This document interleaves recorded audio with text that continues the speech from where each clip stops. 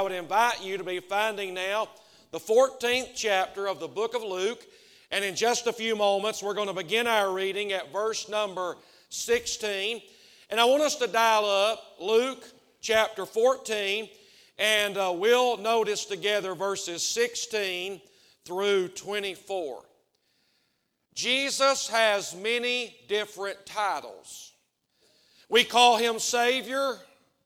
We call him Lord. He is known as Master, Messiah, Redeemer, our soon-coming King. But we must remember that when Jesus was on this earth, he was a preacher. Jesus preached the Word of God. In fact, he was the Word of God. He is the Word of God. The Word of God manifested in a body is a little baby, the Christ child. The Word of God manifested in a book is the Bible. So that's why we preach the Bible about Jesus. We proclaim the written Word, which teaches us about the living Word. So Jesus was a preacher. He preached the Sermon on the Mount in Matthew chapters 5, 6, and 7. Someone asked me the other day, what is the greatest sermon you've ever heard preached? I got the answer. The Sermon on the Mount is the greatest sermon ever preached by the greatest preacher who ever lived. So Jesus was a preacher. And then Jesus preached an end-time prophetic message called the Olivet Discourse. That's in Matthew 24 and 25. And Jesus reminds us that he is soon coming. In Matthew chapter 24 and verse 32, he says, now learn a parable of the fig tree. When his branch is yet tender and putteth forth leaves, you know that summer is nigh. Now, you Bible students know that in Scripture, the fig tree is a symbol of the nation of Israel. One day, Jesus cursed the fig tree. But he says that the fig tree will once again blossom and bloom. That has already happened in world history. On May 14th, 1948, Israel, the fig tree, began to bud again. And that nation was reestablished in the Middle East. And Israel was reborn. There is a land, there is a nation called Israel. I know they want to attack it and bomb it and bully those people. They want to fight against them and war against them. But aren't you glad God has promised to preserve Israel? In Matthew chapter 24, verse number 6, and you shall hear of wars and rumors of wars. See that ye be not troubled, for all these things must come to pass, but the end is not yet. So Jesus says that's not the end, but maybe it's the beginning of the end. I think we're that close. We are that near. In Matthew 24, verse 7, for nation shall rise against nation, and kingdom against kingdom. And there shall be famines and pestilences and earthquakes. Again, I believe Jesus is soon coming. So Jesus was a preacher. But then Jesus was also a teacher. They called him rabbi. That means teacher. And he was a communicator. Jesus would tell stories that the people could understand and relate to. I love a good story. And Jesus was a storyteller. Some of the best preachers I know are storytellers. I've been told, I can't remember your sermon outline. I can't even remember your sermon title, but I can remember the story that you told. I can remember the illustration that you told. So Jesus did that. He taught in parable form. Now, what is a parable? A parable is an earthly story with a heavenly meaning. That word parable means a comparison. And Jesus would draw analogies to spiritual things. He would say the kingdom of heaven is like this and give a comparison. The kingdom of heaven is like that and give a comparison. Jesus speaks at least 38 parables in the Gospels. And when we come to Luke chapter 14, he gives us 5 parables. And one of my favorite parables is found in this chapter. I don't hear a lot of sermons about it. I don't hear a lot of messages about it. I don't hear a lot of teaching about it or a lot of commentary about it. But Brother Kenny, I believe it's one of the best parables. I believe it's one of the greatest stories that Jesus ever told. In my Bible, it's called the parable of the Great Supper. Now, sometimes it's called the parable of the banquet or the parable of the wedding feast, but I don't know, Brother Jeff. I just tend to like that word supper. You know why? Because I'm from the South. I'm on this side of the Mason-Dixon line. I'm from the country. Now, when I was growing up, we had 3 meals a day at my house. In the morning, we had breakfast. Around noon, we had lunch, or sometimes we called it dinner. And then in the evening, we had a meal that was known as supper. How many of you still have supper? I like to sit down at the supper table. What's for supper? What are we going to eat for supper? So with that thought in mind, I want to preach for just a little while, if God would help me, on this subject. Don't miss the supper. Don't miss the supper. There is a man in Luke chapter 14 that has prepared a grand feast. But not everyone attends this supper. Some are missing, some are absentee. So I will talk today and warn you, don't miss the supper. Notice with me, Luke chapter 14 and verse 16. Our Lord Jesus is at the house of one of the Pharisees, and he's going to answer a question by telling a story. He gives this parable. Look at it. Then said Jesus unto him, a certain man made a great supper and bade many. He bidded many to come. He invited many to come. And sent his servant at supper time to say to them that were bidden, come, for all things are now ready. And they all with one consent began to make excuse. Welcome to my world. That sounds familiar. This must have been a Baptist crowd. And they all with one consent began to make excuse. The first said unto him, I have bought a piece of ground, and I must needs go and see it. I pray thee, have me excused. He's asking for an excused absence. Verse 19. And another said, I have bought 5 yoke of oxen, and I go to prove them. I pray thee, have me excused. He's asking for an excused absence. Verse 20. And another said, I have married a wife, and therefore I cannot come. He's asking for an excused absence. But Brother Brad, there's no excuses. It's all unexcused. Look at verse 21. So that servant came and showed his Lord these things. Then the master of the house, being angry, said to his servant, go out quickly into the streets and lanes of the city, and bring in hither the poor, and the maimed, and the halt, and the blind. This is what he said. Go after those that don't have any money. Go after the crippled. Go after those who can't see. Go after those who have defects and challenges and handicaps and disabilities. They're welcome at my house. Verse 22. And the servant said, Lord, it is done as thou hast commanded, and yet there is room. There's room at the supper table.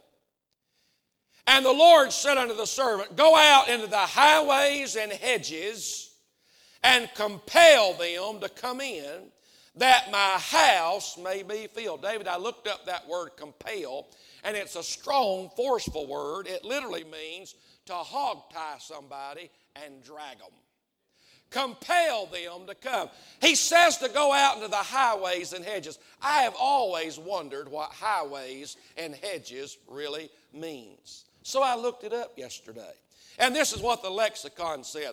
Highways and hedges, that means the countryside. I have found out that country people make good church members. Give me somebody from the country over a city slicker any day. Rednecks make good church members. So you're in good company today. Verse 24. For I say unto you that none of those men which were bidden shall taste of my supper. 3 times in the verses that we have just read, we find that word supper. Now there are those who would say that we need to get rid of that word supper, because supper is just kind of an old-fashioned word. Maybe it's not a dignified word. But it's interesting, Jesus uses that word supper. Supper is a Bible word. Look at verse 16 again. A certain man made a great supper. Not just a supper, but a great supper. Verse 17. And sent his servant at supper time. I remember when I was just a boy growing up, we would go outside and play. I don't know if kids still go outside and play, but we did. We would go into the backyard and play football or kickball or baseball. And then they would holler and yell from the house, Barry, come home, it's supper time. That's a song, in fact. Come home, it's supper time. That's what Jesus says. And then verse 24. For I say unto you that none of those men which were bidden shall taste of my supper. I'm speaking today on that thought, don't miss the supper. About 2.5 years ago, I got serious about weight loss because I was almost 300 pounds. How much do you weigh today, preacher? None of your business. But I tried my best to lose some weight, and I did. I lost a lot of weight, and I lost it very quickly. I did something called intermittent fasting. But when I really wanted to lose the most weight, I would skip out on supper. I would eat a good breakfast. I would eat a good lunch, healthy and nutritious, and then I would just kind of leave off supper. I would just skip out on supper. And then you go a long time without eating, and supposedly it makes your metabolism rev up. And I try to do that sometimes even still. This past week, I've been in revival down in Marietta, and we got out late every night, and they gave us a big meal. They prepared the food at the church, and I'm talking about good food. And I was eating supper every night about 9 o'clock. And if I did that every day, I'd probably weigh 500 pounds. So I got to get back on my discipline and my diet, and maybe I need to miss out on the supper, skip out on supper. But in Luke chapter 14, Jesus says, don't do it. Don't miss the supper. There is a great supper that has been prepared, and you are invited. You need to make sure that you're there. Don't miss the supper. I looked up that word supper, and this is what it said. The chief meal of the day. A feast. It is a great supper. In Luke chapter 14, this great supper is the social event of the year. It is a big deal. It is a banquet. It is a celebration. It is a fancy, formal get-together. It's a big shindig. It is a big party. The Lord and Master of the house has prepared a great supper. I was reading after one Bible scholar, and he said maybe this is a father that is giving a grand wedding reception for his son. Or maybe it's his daughter. I don't know, but I know this. There is a supper, and it is prepared, and it is ready, and it is now, and you are invited. Don't miss the supper. So I just want to share three thoughts from this passage about this supper. Number one, I want us to think about an invitation extended. An invitation extended. If you want to go to this supper, you have to be invited. If you want to go to this banquet and this feast and this celebration and this party, you have to be invited. You have to have an invitation. Now, what is the context of this text? What's happening in Luke chapter 14? Well, we kind of know that because of the very first verse, Luke 14, verse 1. And it came to pass, as Jesus went into the house of one of the chief Pharisees to eat bread on the Sabbath day, that they watched him. So here's Jesus at the house of one of the Pharisees. Now, the Pharisees were the religious people of the day. They were the church people of the day. And they looked good on the outside, but they were wicked and mean and ugly on the inside. And they were critical, and they were judgmental, and they were holier than thou. And they liked to point fingers at everyone else. And they kind of snubbed their noses and looked down on everyone else. And the Bible says that Jesus is around this religious crowd, and they watched him. We're watching you, Jesus. Have you ever been around a religious person that looks you up one side and down the other? They examine you and they scrutinize you, just waiting for you to mess up so they can tell you about it. Just waiting for you to make a mistake so they can rub your nose in it. And they're watching Jesus. Everybody's got their eye on Jesus. And the Bible says there was a man there that day who had the dropsy. Now, what in the world is dropsy? Well, Jonathan, you're in the medical field. Dropsy is what we would call today edema. It's when the body does not get rid of excess fluid, and it causes the body to get all swollen up. It causes swelling. So here's a man that has this dreaded disease, and he needs help, man. He needs to be healed, man. Well, good news, the healer is in the house. Jesus is in the house. I want to say today, Brother Charles, Jesus is in this house. The Master is in this house. Psalm 103 and verse number 3 says that he forgives all of our iniquities and he heals all of our diseases. He can heal cancer.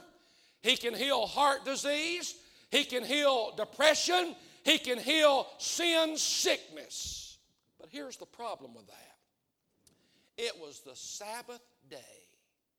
And the Pharisees said, Jesus, you can't heal this man on the Sabbath day. It's against the law of God.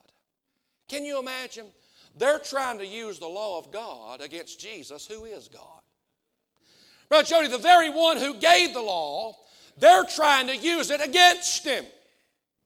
We're going to watch and see what Jesus does. It's the Sabbath day, and he better not heal that man. Well, lo and behold, Jesus healed that man, set him free, delivered him, and made him whole. And the Pharisees watched it, and they didn't say a word. But Jesus knew what was in their heart. They looked good on the outside, but dirty on the inside. By the way, Jesus knows what's in your heart today. And he knows what's in my heart today. And I may fool you and you may fool me, but we'll never fool him. It's interesting, Brother Gary, that Jesus came down hardest on religious people. When he was with the sinners, the Bible says he was a friend of sinners. He called them out on their sin. Stop doing that. Go and sin no more. He would hang out with publicans and tax collectors. One day, he was talking to a woman that was caught in the very act of adultery, and he said, neither do I condemn thee. Go and sin no more. So he seems to show compassion on the sinners, but those religious people, Jesus is going to let them have it. He's going to put them in their place and clip their wings. And Jesus says to those Pharisees, I want to ask you a question. If your ox is in the ditch on the Sabbath day, what you going to do about it? I'll tell you what you'll do. You'll get that ox out, even on the Sabbath day. But it bothers you, it ruffles your feathers that I healed this man and made him whole. And while I'm talking, Pharisees, I got another word for you. You're all puffed up with pride. You're all haughty and arrogant, and you think that you're better than everybody else. In Luke chapter 14 and verse number 11, he says this: whosoever exalts himself shall be abased, but he that humbles himself shall be exalted. Brother Tim, this is what Jesus says. If you make yourself high, I'll make you low. But if you make yourself low, I'll make you high. If you exalt yourself, I'll humble you. But if you'll humble yourself, I'll exalt you. That's in the Bible. That's 1 Peter chapter 5 and verse 6. Humble yourselves under the mighty hand of God, that he may exalt you in due time. So Jesus has a word for these Pharisees. And then look at Luke 14 verse 12. When thou makest a dinner or a supper, don't invite your friends or your brothers or your family or your rich neighbors, lest they also bid thee again, and recompense be made thee. But when thou makest a feast, call the poor, the maimed, the lame, and the blind. I wrote it down in my notes like this.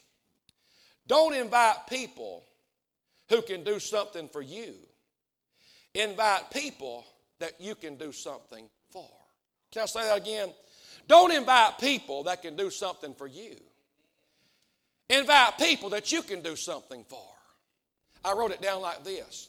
Pay attention to how people treat people they don't need. So Jesus says, why don't you invite the crippled and the blind and the poor? Why don't you let them come and sit down at the supper table? And then Jesus is going to speak to them and give them a parable. He's going to tell them a story. Now, there's a lot of symbolism in a parable. Somebody asked Adrian Rogers one day, do you interpret the Bible symbolically or literally? He said both. You find out what the symbol means and then you believe it literally. So what's the symbolism here? Well, look at Luke 14 and verse number 16. A certain man made a great supper and bid many to come. So there's a man. In verse 21, he's called the Lord and the master of the house. So I believe that symbolically the master represents God the Father. So the master is God the Father, and he's going to have a great supper. Look at verse 16 again. A certain man made a great supper, and he invited many to come. What is this supper? I think symbolically that supper represents salvation. We are invited to salvation. It's the kingdom of heaven. Did you know, Brother Mike Smith, when we get to heaven, one of the first things we're going to do is go to a supper. Revelation 19 and verse number 9. Blessed are they which are called unto the marriage supper of the Lamb. So the Bible uses this word supper to describe salvation and the kingdom of heaven. And then he talks about a servant. Look at verse 17. And sent his servant at supper time to say to them that were bidden. I believe that the servant represents God the Holy Spirit. Aren't you glad that God still sends out the Holy Spirit to invite people to come to Christ? He still sends out that Holy Ghost search party to find a lodging place in the heart of man. I think it's about 3 or 4 weeks ago, God placed a sermon on my heart from Genesis chapter 6 and verse 3. And God said, my spirit shall not always strive with man. And I don't know how to explain this to y'all. This doesn't happen to me much. But that morning, God said, I'm going to save somebody today. I'm not a psychic. I can't see into the future. I don't know things like that. But God just impressed in my heart, today somebody is going to give their life to Christ. And guess what? 4 were saved that day. This past week in revival, I'd only preached that sermon one other time here, and God said, I want you to preach that again on Wednesday night. I said, Lord, there ain't nothing here but just old people. Just a bunch of old people. They're already saved. They're already going to heaven. Well, that night we had a visiting church and they brought their choir. And that day, God said, I want you to share Genesis 6:3. My spirit shall not always strive with man. And I feel like somebody's going to be saved tonight. That's what I felt like. I just felt like somebody's going to be saved tonight. I looked out over that crowd. I thought, well, there ain't nobody here but a bunch of gray heads.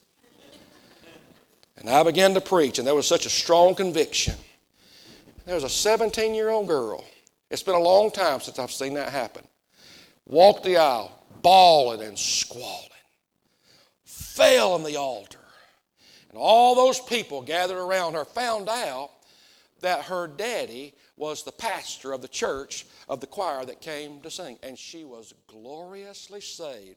And it wasn't my slick sermon.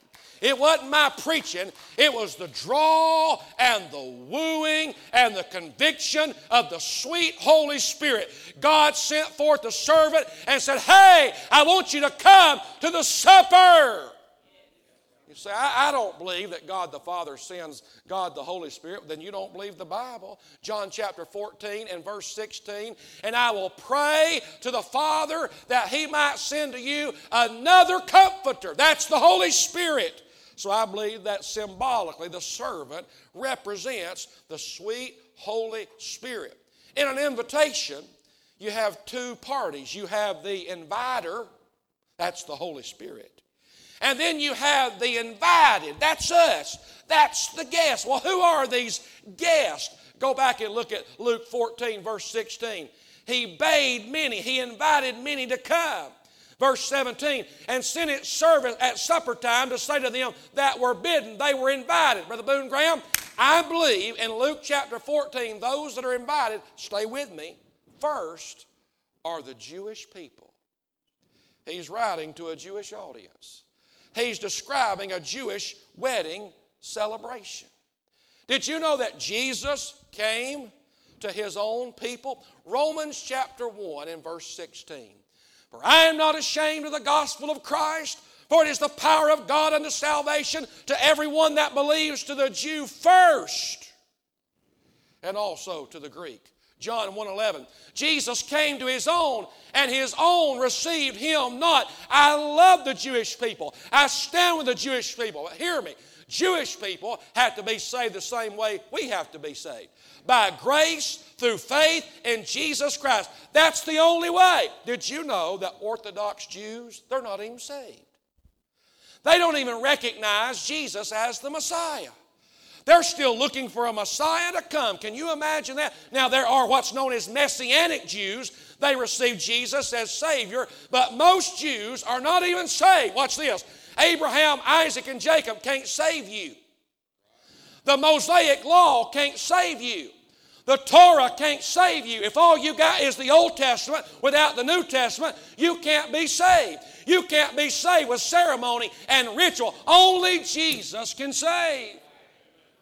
So Jews are invited to this supper, but now Jesus is going to invite some more folks. We see, number one, an invitation extended. Number two, an invitation excused.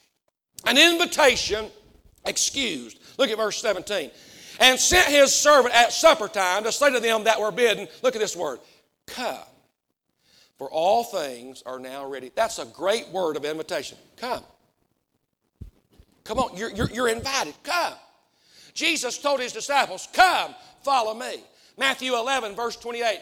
Come unto me, all ye that labor and are heavy laden, and I will give you rest. Revelation 22, verse 17. The Spirit and the bride say, come. And those that hear say, come. And those that are thirsty, come. And whosoever will, let him take the water of life freely. That means whosoever will, let him come. That's a great word. He says, come. And then He says, for all things are now ready. Brother Jody, he says, it's not going to be ready tomorrow, it's ready now. It's not going to be ready after a while, it's ready now. It's now. There's not one verse in the Bible that says get saved tomorrow. There's not one verse in the Bible, Brother Maxie, that says put it off and do it some other time. Salvation in the Bible is always right now. Proverbs 27, verse 1, boast not thyself of tomorrow, for thou knowest not what a day may bring. You better be careful thinking about tomorrow. It's today. 2 Corinthians 6, 2. Behold, now is the accepted time. Behold, now is the day of salvation. And then in verse 17, he says, come, for all things are now ready. Did you see that? Everything is ready. That means it's complete. It's not D-O do, it's D-O-N-E done. Everything is prepared. What did Jesus say from the cross, Brother Brent? It is finished. When you go to a supper, you say things like this. You may not mean it, but you say this. You need us to bring anything? You want us to bring a dessert? You want us to bring some drinks? You want us to bring a dish? You need anything? But here, you know what they say? Nope, we got it. It's covered. Everything is prepared. The food is on the table. We've got fried chicken. We've got roast beef. We've got turkey and dressing. We got macaroni and cheese. We got mashed potatoes and biscuits and gravy and pecan pie and watermelon. You say, that's not in that text. I know, but just let me believe it, okay? If it's the supper, that's what I want to be on the menu. Everything is done. And he says, come, it's now ready. But then, Brother Jeff, for whatever reason, in verse 18, they get together and they come up with a bunch of flimsy excuses why they ain't going to go. Now this is their RSVP. We're not going to make it. There's a bunch of excuses. Look at verse 18. And they all with one consent began to make excuse. You know what an excuse is? An excuse is a lie wrapped with a reason. It's really just a lie, but you try to put some reason on it. That makes it an excuse. I've got it in my notes like this. If it's important to you, you will find a way. If not, you'll find an excuse. Here's another one. Excuses will always be there for you. Opportunity won't. Here's another one. If you are looking for an excuse, you'll always find one. I'm an old school teacher, and I've heard excuses. You ever heard this one? My dog ate my homework. Here are some actual absentee excuses given by parents at a school system in Tennessee. We'll pick on Tennessee. These are actual excuses. Please excuse my son. He is under doctor's care and should not take PE today. Please execute him. I think they meant excuse him. Here's another one. Please excuse Lisa for being absent. She was sick and I had her shot. I think that means she got a shot. Here's another one. Please, school, excuse Johnny for being absent on January 30th, 31st, 32nd, and 33rd. Well, I left the school system, came to the Baptist church, and I found out there's a bunch of excuses over here too. In fact, Baptists are the experts at excuses. This is some of the ones I hear. Pastor, I'm not going to make it today. I got the post-nasal drip. Pastor, we're not going to be there today. We had a busy Saturday, and we're going to sleep in. Here's one. Preacher, we're not going to be there. It's Sunday fun day. Here's one. Preacher, I'm not going to be there today. My stomach's upset. I've been in the bathroom. That's enough right there. That's all I need to know. All these excuses. Well, look at these excuses they gave. In verse 18, the first said unto him, I have bought a piece of ground, and I must needs go and see it. Brother Chad, who in the world is going to buy some property before they've even seen it? He's already seen it. He's just coming up with an excuse. Verse 19. Another said, I have bought 5 yoke of oxen. I'm going to test them out. Well, you've already bought them. Why do you have to go test them out right now? That's just an excuse. Verse 20. And another said, I have married a wife. I can't come. He's a newlywed and he's already henpecked. It's just an excuse. It's just an excuse. Now, those are all kind of funny, cute excuses, but I hear stuff like this. Preacher, I'd like to come to church, but I'm too bad. I'm too bad to come. You're not too bad. I hear this one. Well, I would come to church, but I'm just too good. You're not too good to come to church. Well, I would love to come, but my past, all the things I've done in my past, God knows about your past, and you're still welcome. Well, I don't know if I can live it. You can't. But He can live it in you and through you. So there's really no excuses. I've got it in my notes like this. People do what they want to do. Ultimately, people going to do what they want to do.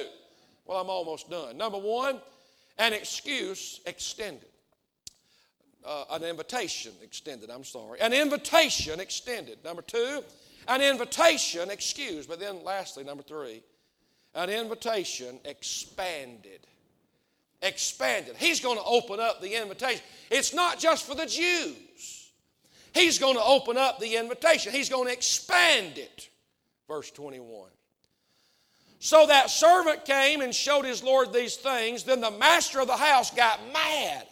He was angry. We don't like to think about God getting angry, but we can kindle His wrath. And this is what He said. Go out quickly into the streets and lanes of the city. I looked that up, and this is what it means. The street corners and the back alleys. You know who hangs out on street corners? Prostitutes. You know who's in the back alleys? Drunkards and dope addicts. Now remember, Jesus is talking to Pharisees. Pharisees would never want to have anything to do with people like that. And then in verse 21, He says, go out there and bring in the poor and the maimed and the halt and the blind. Pharisees would never want to hang out with people like that because they're castaways. They're less than desirables. It's the bottom of the barrel. I mean, they're from the wrong side of the track. They're not our kind of people. And Jesus said, they welcome at the supper. They have a place at the supper table.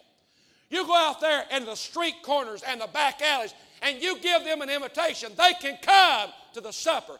You go after the poor and the crippled and the blind. They are welcome at my table. Look at verse 23. And the Lord said unto the servant, go out into the highways and hedges. Go out there into the countryside and drag them to my house. They're welcome. I want my house to be filled. But then look at verse 22. I love this verse. I preached a sermon about this years ago.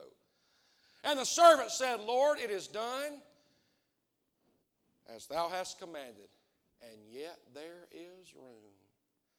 There's room at the supper table. I invited everybody to come. I invited the Jews. I invited the Gentiles. I invited the high class and the low class. I invited the bum, the paupers, and the princes. And there's still room. I thought about that. There's still room at the church. This is the 8:30 service. Not quite as crowded in the 8:30 service as 11. So there's plenty of room. I mean, we could add probably another 200 or 300 people in here. There's plenty of room. There's room at the church. In verse 23, He said that my house may be filled. I used to hear this all the time. I would come to Victory, but it's so crowded we can't find a seat. Well, we got a different sanctuary now. We got 2 services now. We got a balcony up there now. There's plenty of room at the church. Psalm 122, verse 1. I was glad when they said unto me, let us go into the house of the Lord. I said this a few weeks ago. I'm going to say it again. I need the church more than the church needs me.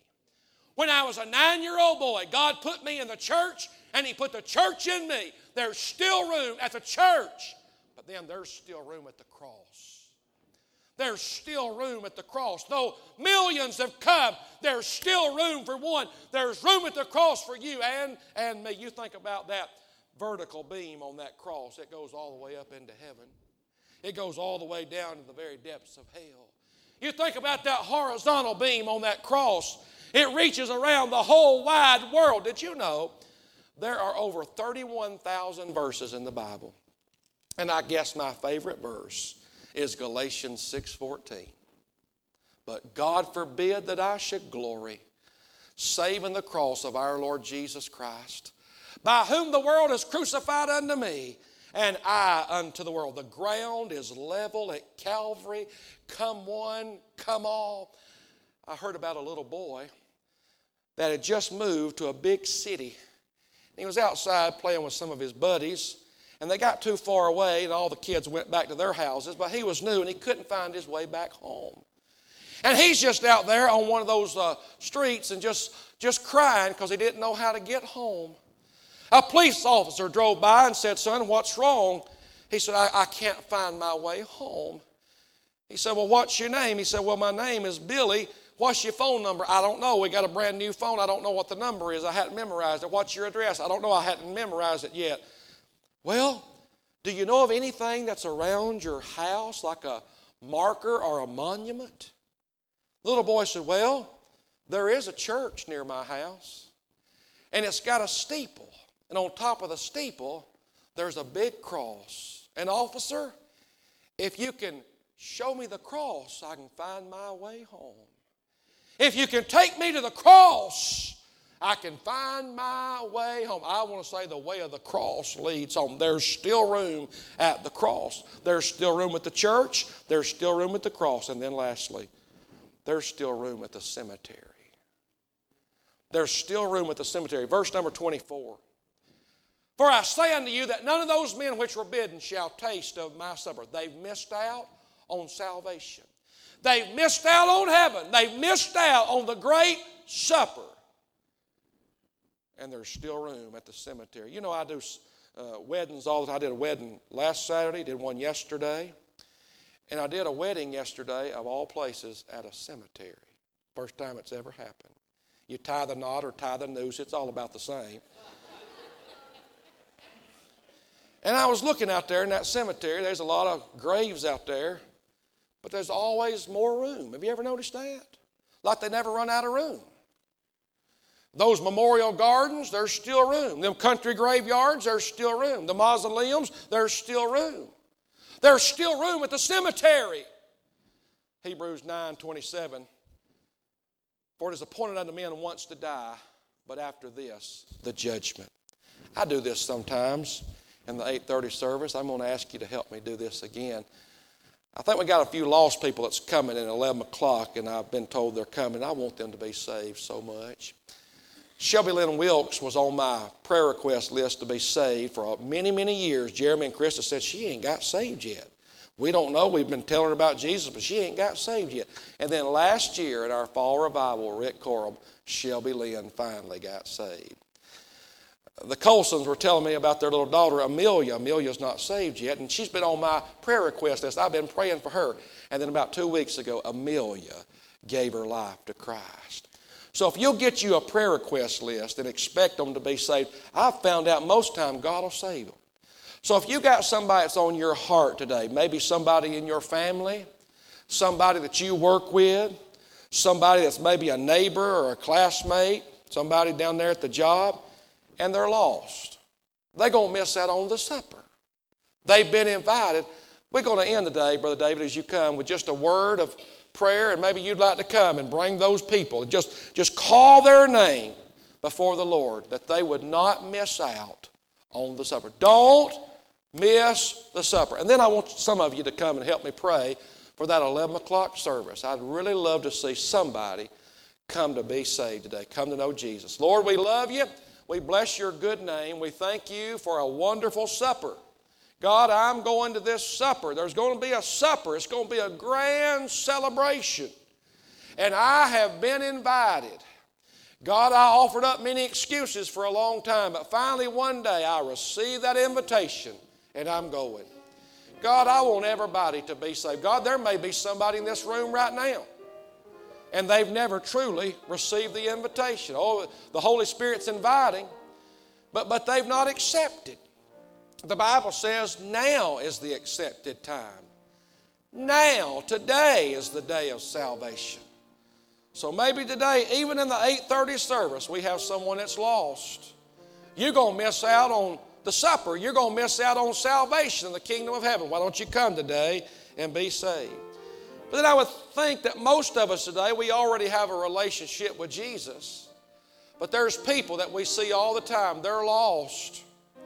They're going to go to hell. they're going to miss out on the supper. So maybe we could get a passion for them today and a burden for their soul today. Maybe you could actually call their name before the throne. Lord, save him. Lord, save her. Pray for that family member. They're lost. They've never given their life to Christ. That neighbor, that coworker. Lord, save them. Lord, we ask you to save some people today in the 11 o'clock service. We don't want anybody to miss the supper. So, Lord, do that. Hear our hearts today. In Jesus' name we pray. Amen. Amen.